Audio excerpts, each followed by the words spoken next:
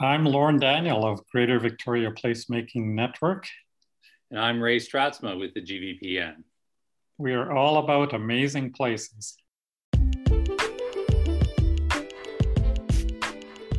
From the traditional territories of the Lekwungen and Wasanich peoples on southern Vancouver Island, I'm Dean Murdoch, and this is Amazing Places. Welcome to the podcast, Lauren and Ray. So, Lauren, you're the founder and current board member of the Greater Victoria Placemaking Network. Ray, you are the chair and longtime member of the GVPN. And I should also mention you're a couple of guys who wear a number of hats. So you do lots of stuff outside of the placemaking world, but today's all about placemaking. So I figured who would be better to chat with than two folks who dedicate themselves a lot of their energy and time to placemaking in Greater Victoria. Lauren, you started the network. Why don't you tell us a little bit about what is placemaking?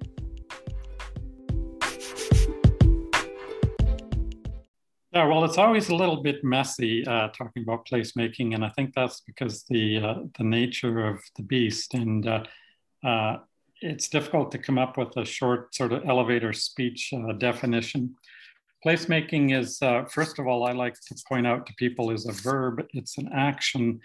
It's something that evolves and happens over time.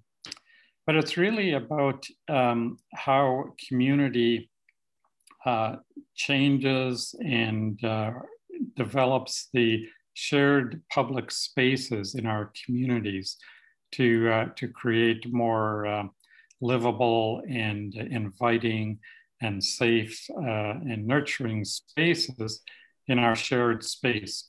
So when we're talking about public space, we're really talking about everything between our private property lines. So placemaking is stuff that happens in parks and plazas and on streets. And as I say, is all about creating healthy places where people can develop a friendly sense of community. Ray, you agree with that? That's your view on placemaking too?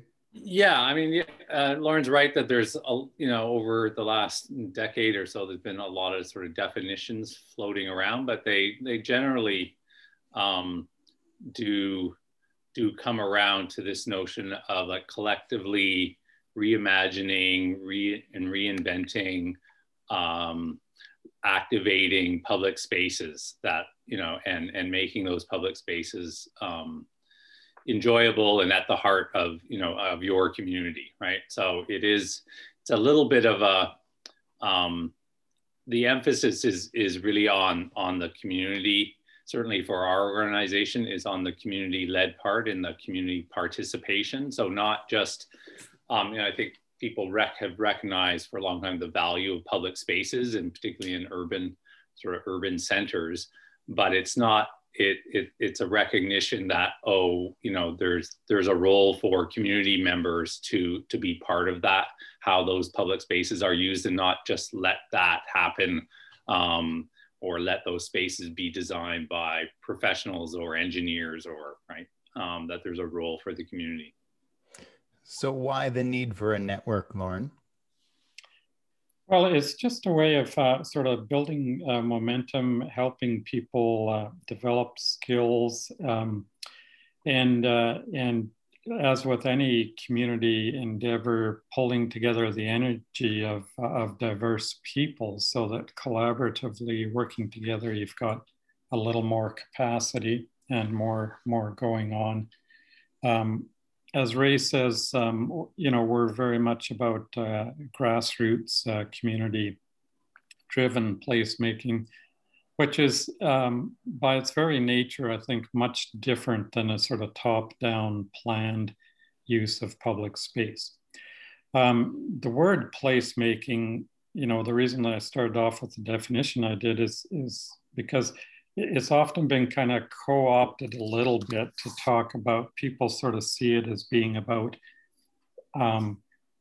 furnishings and what we would call kind of urban design elements. So in a little plaza? Do you have a fountain and do you have a bench and those kind of physical elements? But to us, the reason why we exist as a network is much more about, at the starting point, before you talk about the fountain and the bench and what kind of flowers you're going to put in, you need the people.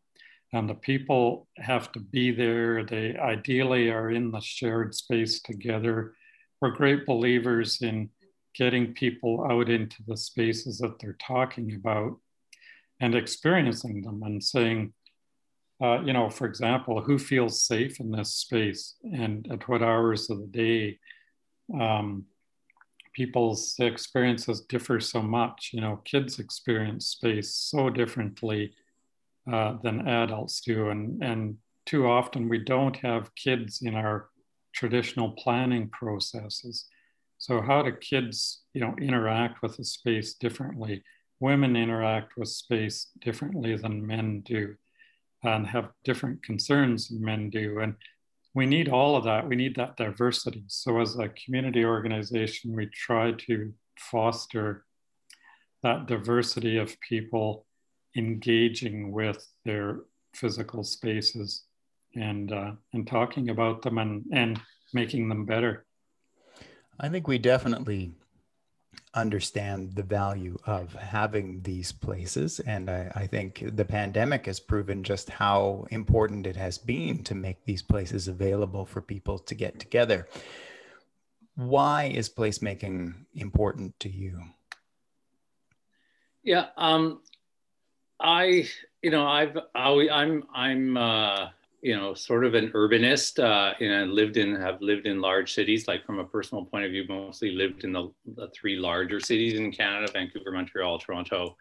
And so, I enjoy city life and I enjoy what it has to offer. And I've always had a sort of just a somewhat of an amateur's and just a citizen's residence interest in what makes cities work and what makes them viable and vibrant and fun places to be. And most, I've done some of my own career has been in transportation planning and consulting, but I've also always recognized that public spaces and just have and how important it is to have people on our streets. So and how people attract more people, in an urban environment. If there's an interesting area or a square or a street that attracts more people, or a shopping street even, it tends to bring more people in. It sort of feeds on itself. And so, and I got interested in placemaking really through Lorne. I heard shortly after moving to Victoria, I came across Lorne's name and some writing he was doing and some walking tours that he was leading. And I called him up and joined on one of these walking tours. And that led to, a number of conversations in Victoria about what could be better, how the city was changing. And I liked his approach, and it fit with a lot of the sort of thinking and reading that I had done about cities from Jane Jacobs onwards, about how people-centered places are what make cities really work. So that's where my interest has come from. What are some of the examples? How do we know placemaking when we see it? Well, good placemaking, as Ray mentioned, kind of draws people. We talk sometimes about sticky places. I mean, not all placemaking involves that, but sticky places are places where people want to stick around. And, an example, a project that we've been involved in recently, and it is pandemic related, would be Broad Street in downtown Victoria. The one block between Fort and Broughton. And it has been opened up to pedestrians and patios and closed off to vehicles, except for delivery vehicles early in the morning. And it's become one of those sticky places. And as in, we built some street furniture down there, got it designed by an architecture firm that donated their time. And it's become a place now where there's always people down there. There's lots going on. I walked through there yesterday. There was some live music that the restaurant had brought in, and it's a place now. It used to be just a street, and a street that's only used by cars and for parking is just a transportation corridor, whereas now it's actually a place, and it becomes a bit of a destination, and it certainly becomes somewhere for people to pause on their way between other activities. They might just stop for a bit, have a coffee, visit with a friend, and check out the little free library that we built and installed there. You know, there's multiple things to do, and good places typically serve multiple interests and multiple needs. So I think that in the past, we've maybe made the mistake sometimes of thinking, what is the one good use of this space? But really good places have many, many different uses, and they attract different people at different times of day for that reason.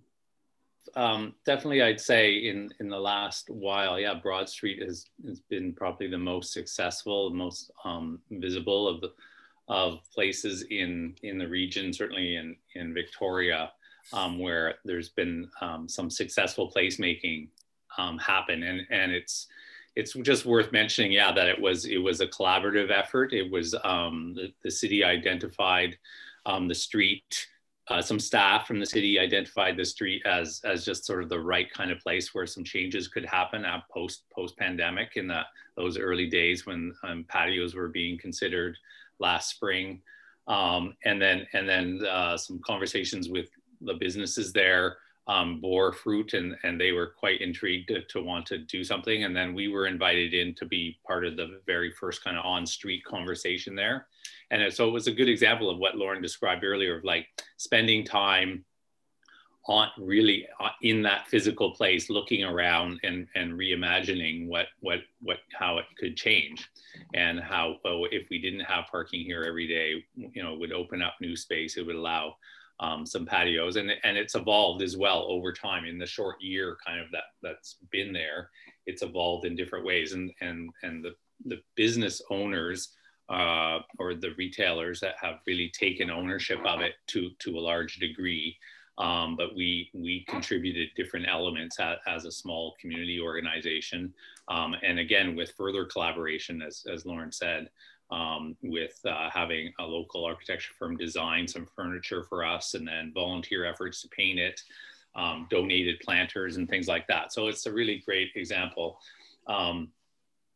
And there's other kinds, you know, we can talk a little bit about, but, you know, other kinds of placemaking have happened across the city earlier in previous years in maybe a little bit more of a haphazard way or spot kind of thing. And yeah, we've usually, you know, as the placemaking network, we've identified some areas that we feel could use some change or are ripe for some intervention or activation. And we usually, you know, check in with the city, talk to the appropriate city staff, and make sure that they're okay with it, and or suggest some ideas, and often that leads to some kind of collaboration or their permission to do some work there. In other cases, we work more closely with individual residents or neighborhoods, particularly around things like placing little free libraries, or just providing assistance around the city on little free libraries. So the placemaking happens at a lot of different scales, and I'd say we generally play in that sort of very medium to modest kind of scale, working primarily in the city of Victoria, but looking at other places. Are there places in Greater Victoria that you look at where you think, boy, that's really calling out for some placemaking, that we could really do something there? Every street in Greater Victoria almost. I'm a bit radical that way, but you know, I think, Dean, we made a lot of mistakes in the 20th century.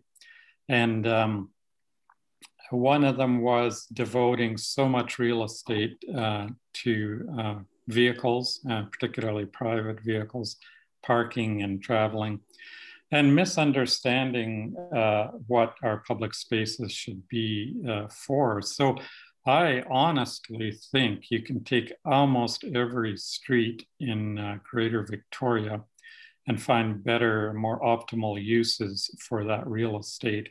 If you looked at it with the point of view of it being a blank slate, rather than being the current concrete and asphalt configuration. And we demonstrated that in a project back in 2015 we did on Cook Street down near Dallas Road, where we narrowed the driving lanes and with pylons and added bike lanes on either side, but also added a number of pedestrian crossings, added a meeting, greeting, gathering space on Dallas Road in the park there, and changed up the way the stop signs were configured so vehicles moved more slowly and so on. And that kind of approach could be done on almost every street that would give us more livable streets. The one big thing that I think we did wrong in the 20th century is believing that the safest streets are wide open streets where a driver can see everything. And so for a long time, we engineered streets to have very few visual impediments. And what it did, unfortunately, was the exact opposite. It created raceways where people just drove at faster and faster speeds. And, Cook Street was a good example where if you've got a lane that is literally wide enough for 2.5 cars and it's only like one travel lane, that vehicle is going to feel tempted and authorized to travel at far higher speeds than it needs to. And that's not safe to the kids that are playing on the sidewalk, on the side of the street, and so on. And it creates more noise, the noise levels go up and so on. So one thing, it's traffic management, but it has an impact on placemaking, is I would like to see a real effort in our cities and municipalities towards what we call complete streets in a very serious way, where we say, let's narrow driving lanes all across the community, because that's shown, it's proven to be now safer than having these wide driving lanes. And let's use some of that other real estate for other things. Let's add more walking lanes.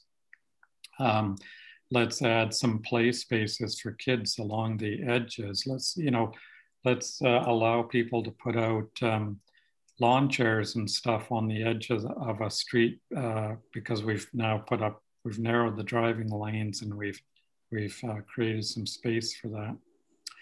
So that's kind of one of my things. I think there's many small spaces and little nooks and places around almost every neighborhood where it could be more optimally conducive to people being there. You want as many people as possible to be out sharing that public space, because it does make it safer. And the crime prevention people will tell you that the more people you have out in those spaces, the safer they are. So unfortunately, we've just turned over too much of that space to vehicles, and that's not safe. It's interesting because the way that Lauren describes it is it puts placemaking in the context of a much larger discussion about road engineering and road space reallocation and urban design more broadly, and definitely we're part of that conversation as an organization, and I think placemaking as a movement, as a community-based kind of effort is wanting to be part of those conversations. So it's the context I find is often interesting. And I think at large, city dwellers and community leaders, decision makers, councillors, mayors, staff members in municipalities have come around in the last couple of decades to recognize some of those 20th century problems as Lauren describes them, and placemaking is part of that conversation. A lot of the placemaking happens in sort of already existing public spaces, public squares or setbacks, or these little small spaces that were created sometimes decades before that and that have been neglected.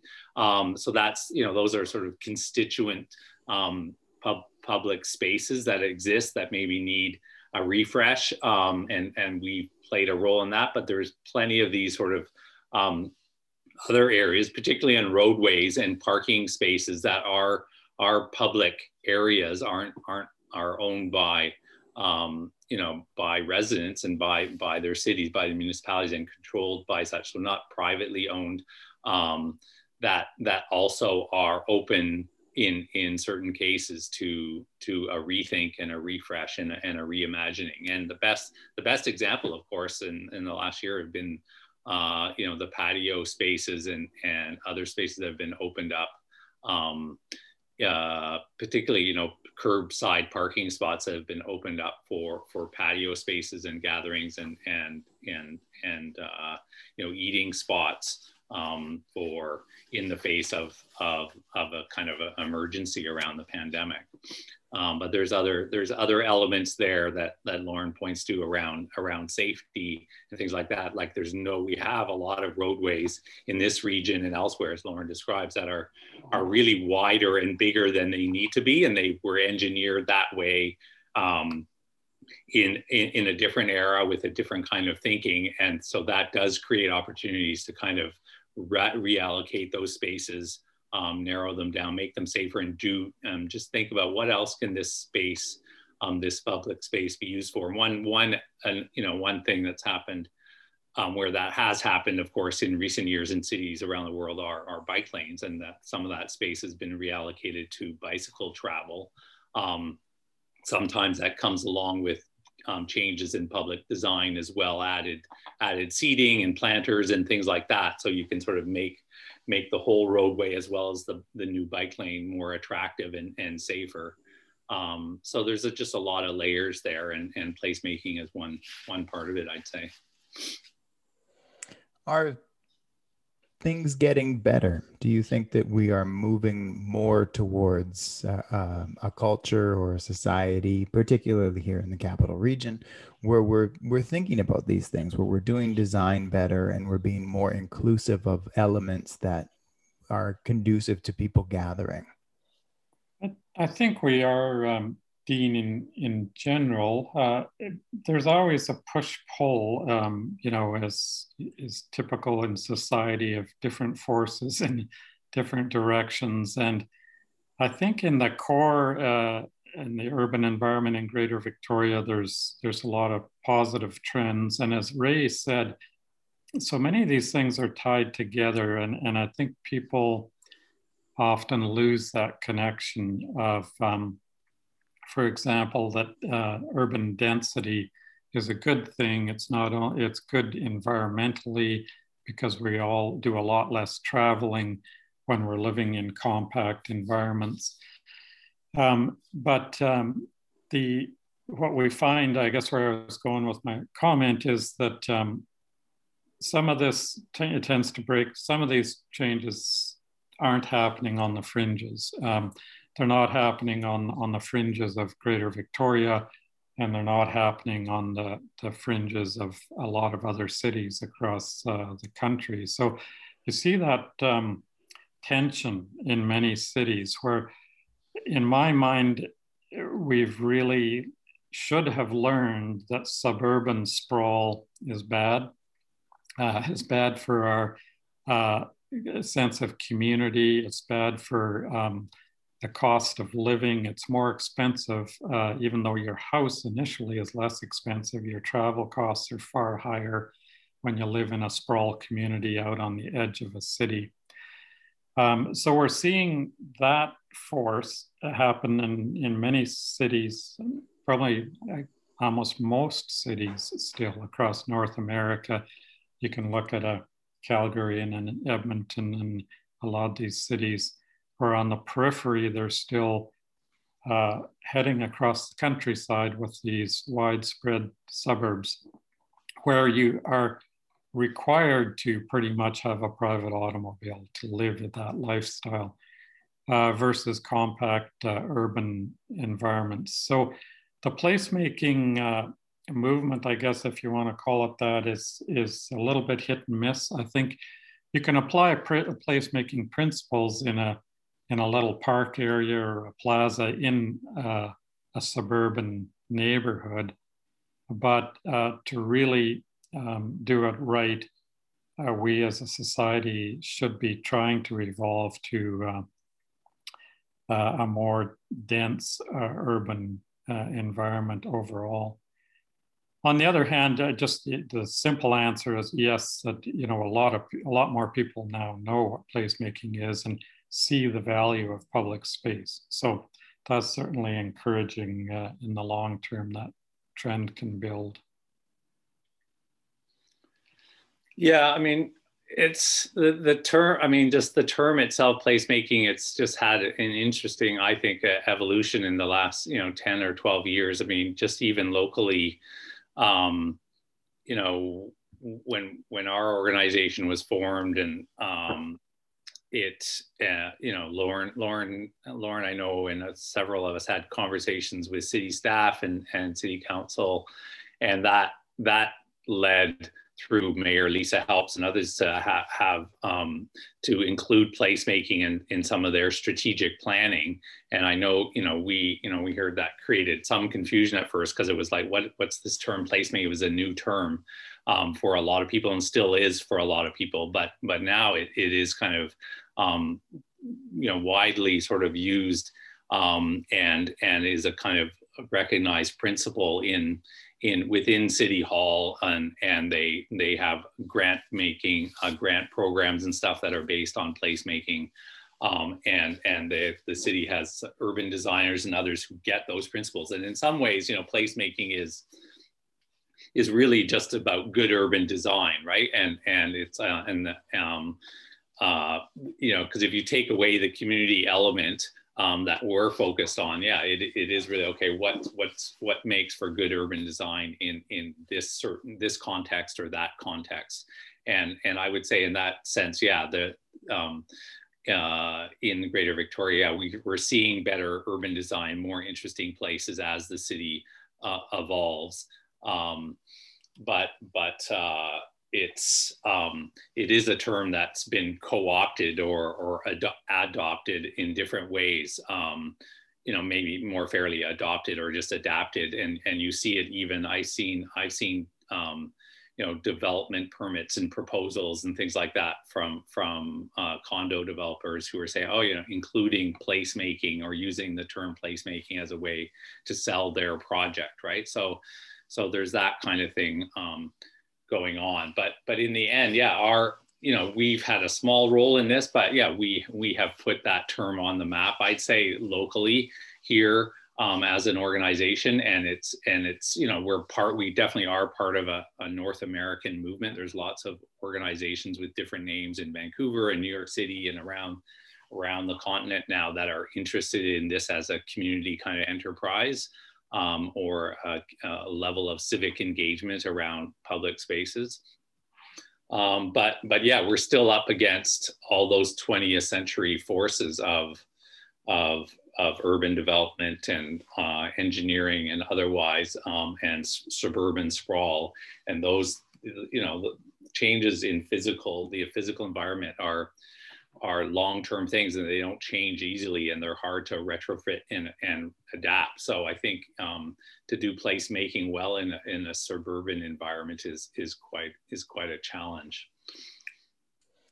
What does success look like? You've put the concept of placemaking on the map. It's in the planning lexicon and the corridors of power where people are making decisions about land use. They're thinking about this term, but down the road, when you both had your time on the board, and you looked around and you thought, yeah, this is the difference I wanted to make, what does that look like? It's probably many different things, and so ideally you get that understanding and that interest and that awareness of what makes healthy and inviting places at many levels, whether it's formally understood, it's maybe intuitively understood at from formal governmental levels where planners and engineers and public works people and so on have that as a mindset. But also I'm really encouraged by the little things that you see at a neighborhood level. And I'm always encouraged when I just see, I mean, it goes two ways, but I see, you know, in some of our more rural areas, people have put out chairs, you know, at bus stops and things like that, or created little informal spaces. But our little free libraries, which you know, we support and have been so successful popping up, you know, all across the region, as you know, I love to see those little things where people create little pods, little nooks, little places where it's meaningful to their neighborhood or to their block. You walk by and there's a little free library and there's a bench so someone can sit down, and there's a water bowl there for their dog to have a drink of water, and little touches that just to me kind of speak to community. And so that's a level of success. So I think you need kind of the big stuff happening in a community, and you need lots of that little stuff happening. And I think the people that are doing some of those little things just get it intuitively. They might, many of them, not even know the term placemaking, but they have a sense that, oh, I want to be neighborly. You know, I want to invite people to stop in front of my front yard and have a conversation, and, you know, that kind of thing. So I see it as a multi-layered thing, and there's, of course, it's an ongoing evolution. So it's never anything where you're going to say, we've had success, now we can stop.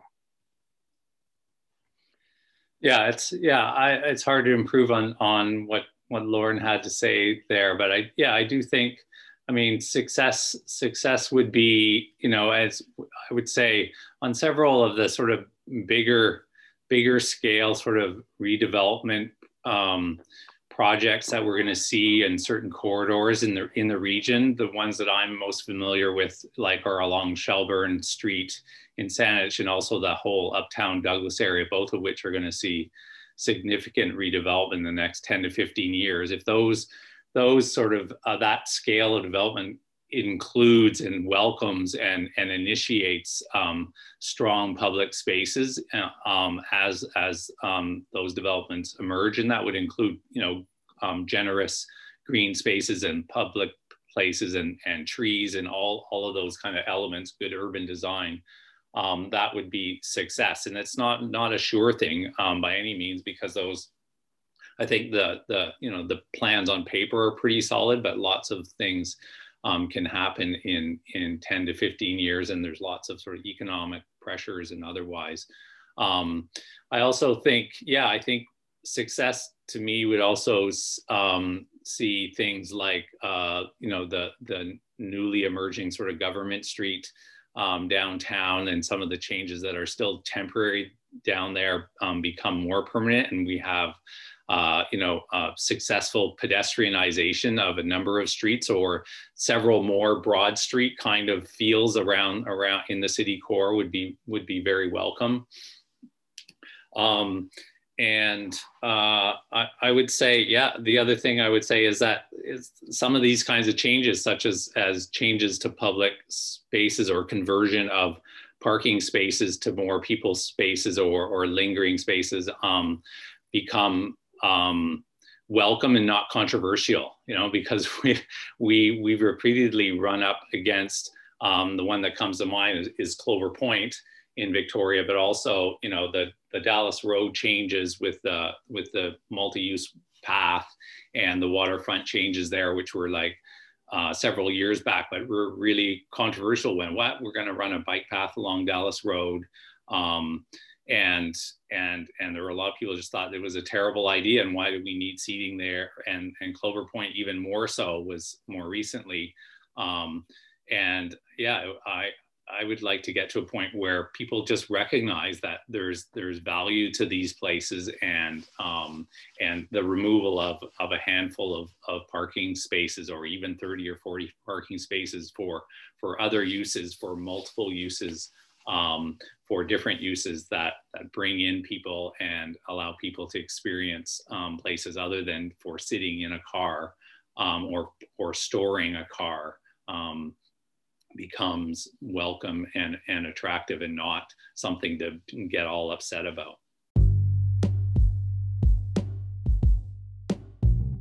Lauren Daniel is the founder of the Greater Victoria Placemaking Network. Ray Stratsma is the chair and longtime board member of the network. Thank you both for taking the time to chat today, and for committing so much of your time and energy to creating and advocating for these people-centered places that really, I think the evidence shows people truly value. If you were just gauging that on these pandemic patios alone, the overwhelming evidence is that these are places where people want to be, and doing more of this kind of work really is going to be much more conducive to community building and more enjoyable places to spend time. So thanks to you both for the work that you do. Thank you. Thank you, yeah, Dean. Thanks, Dean. This has been another episode of Amazing Places.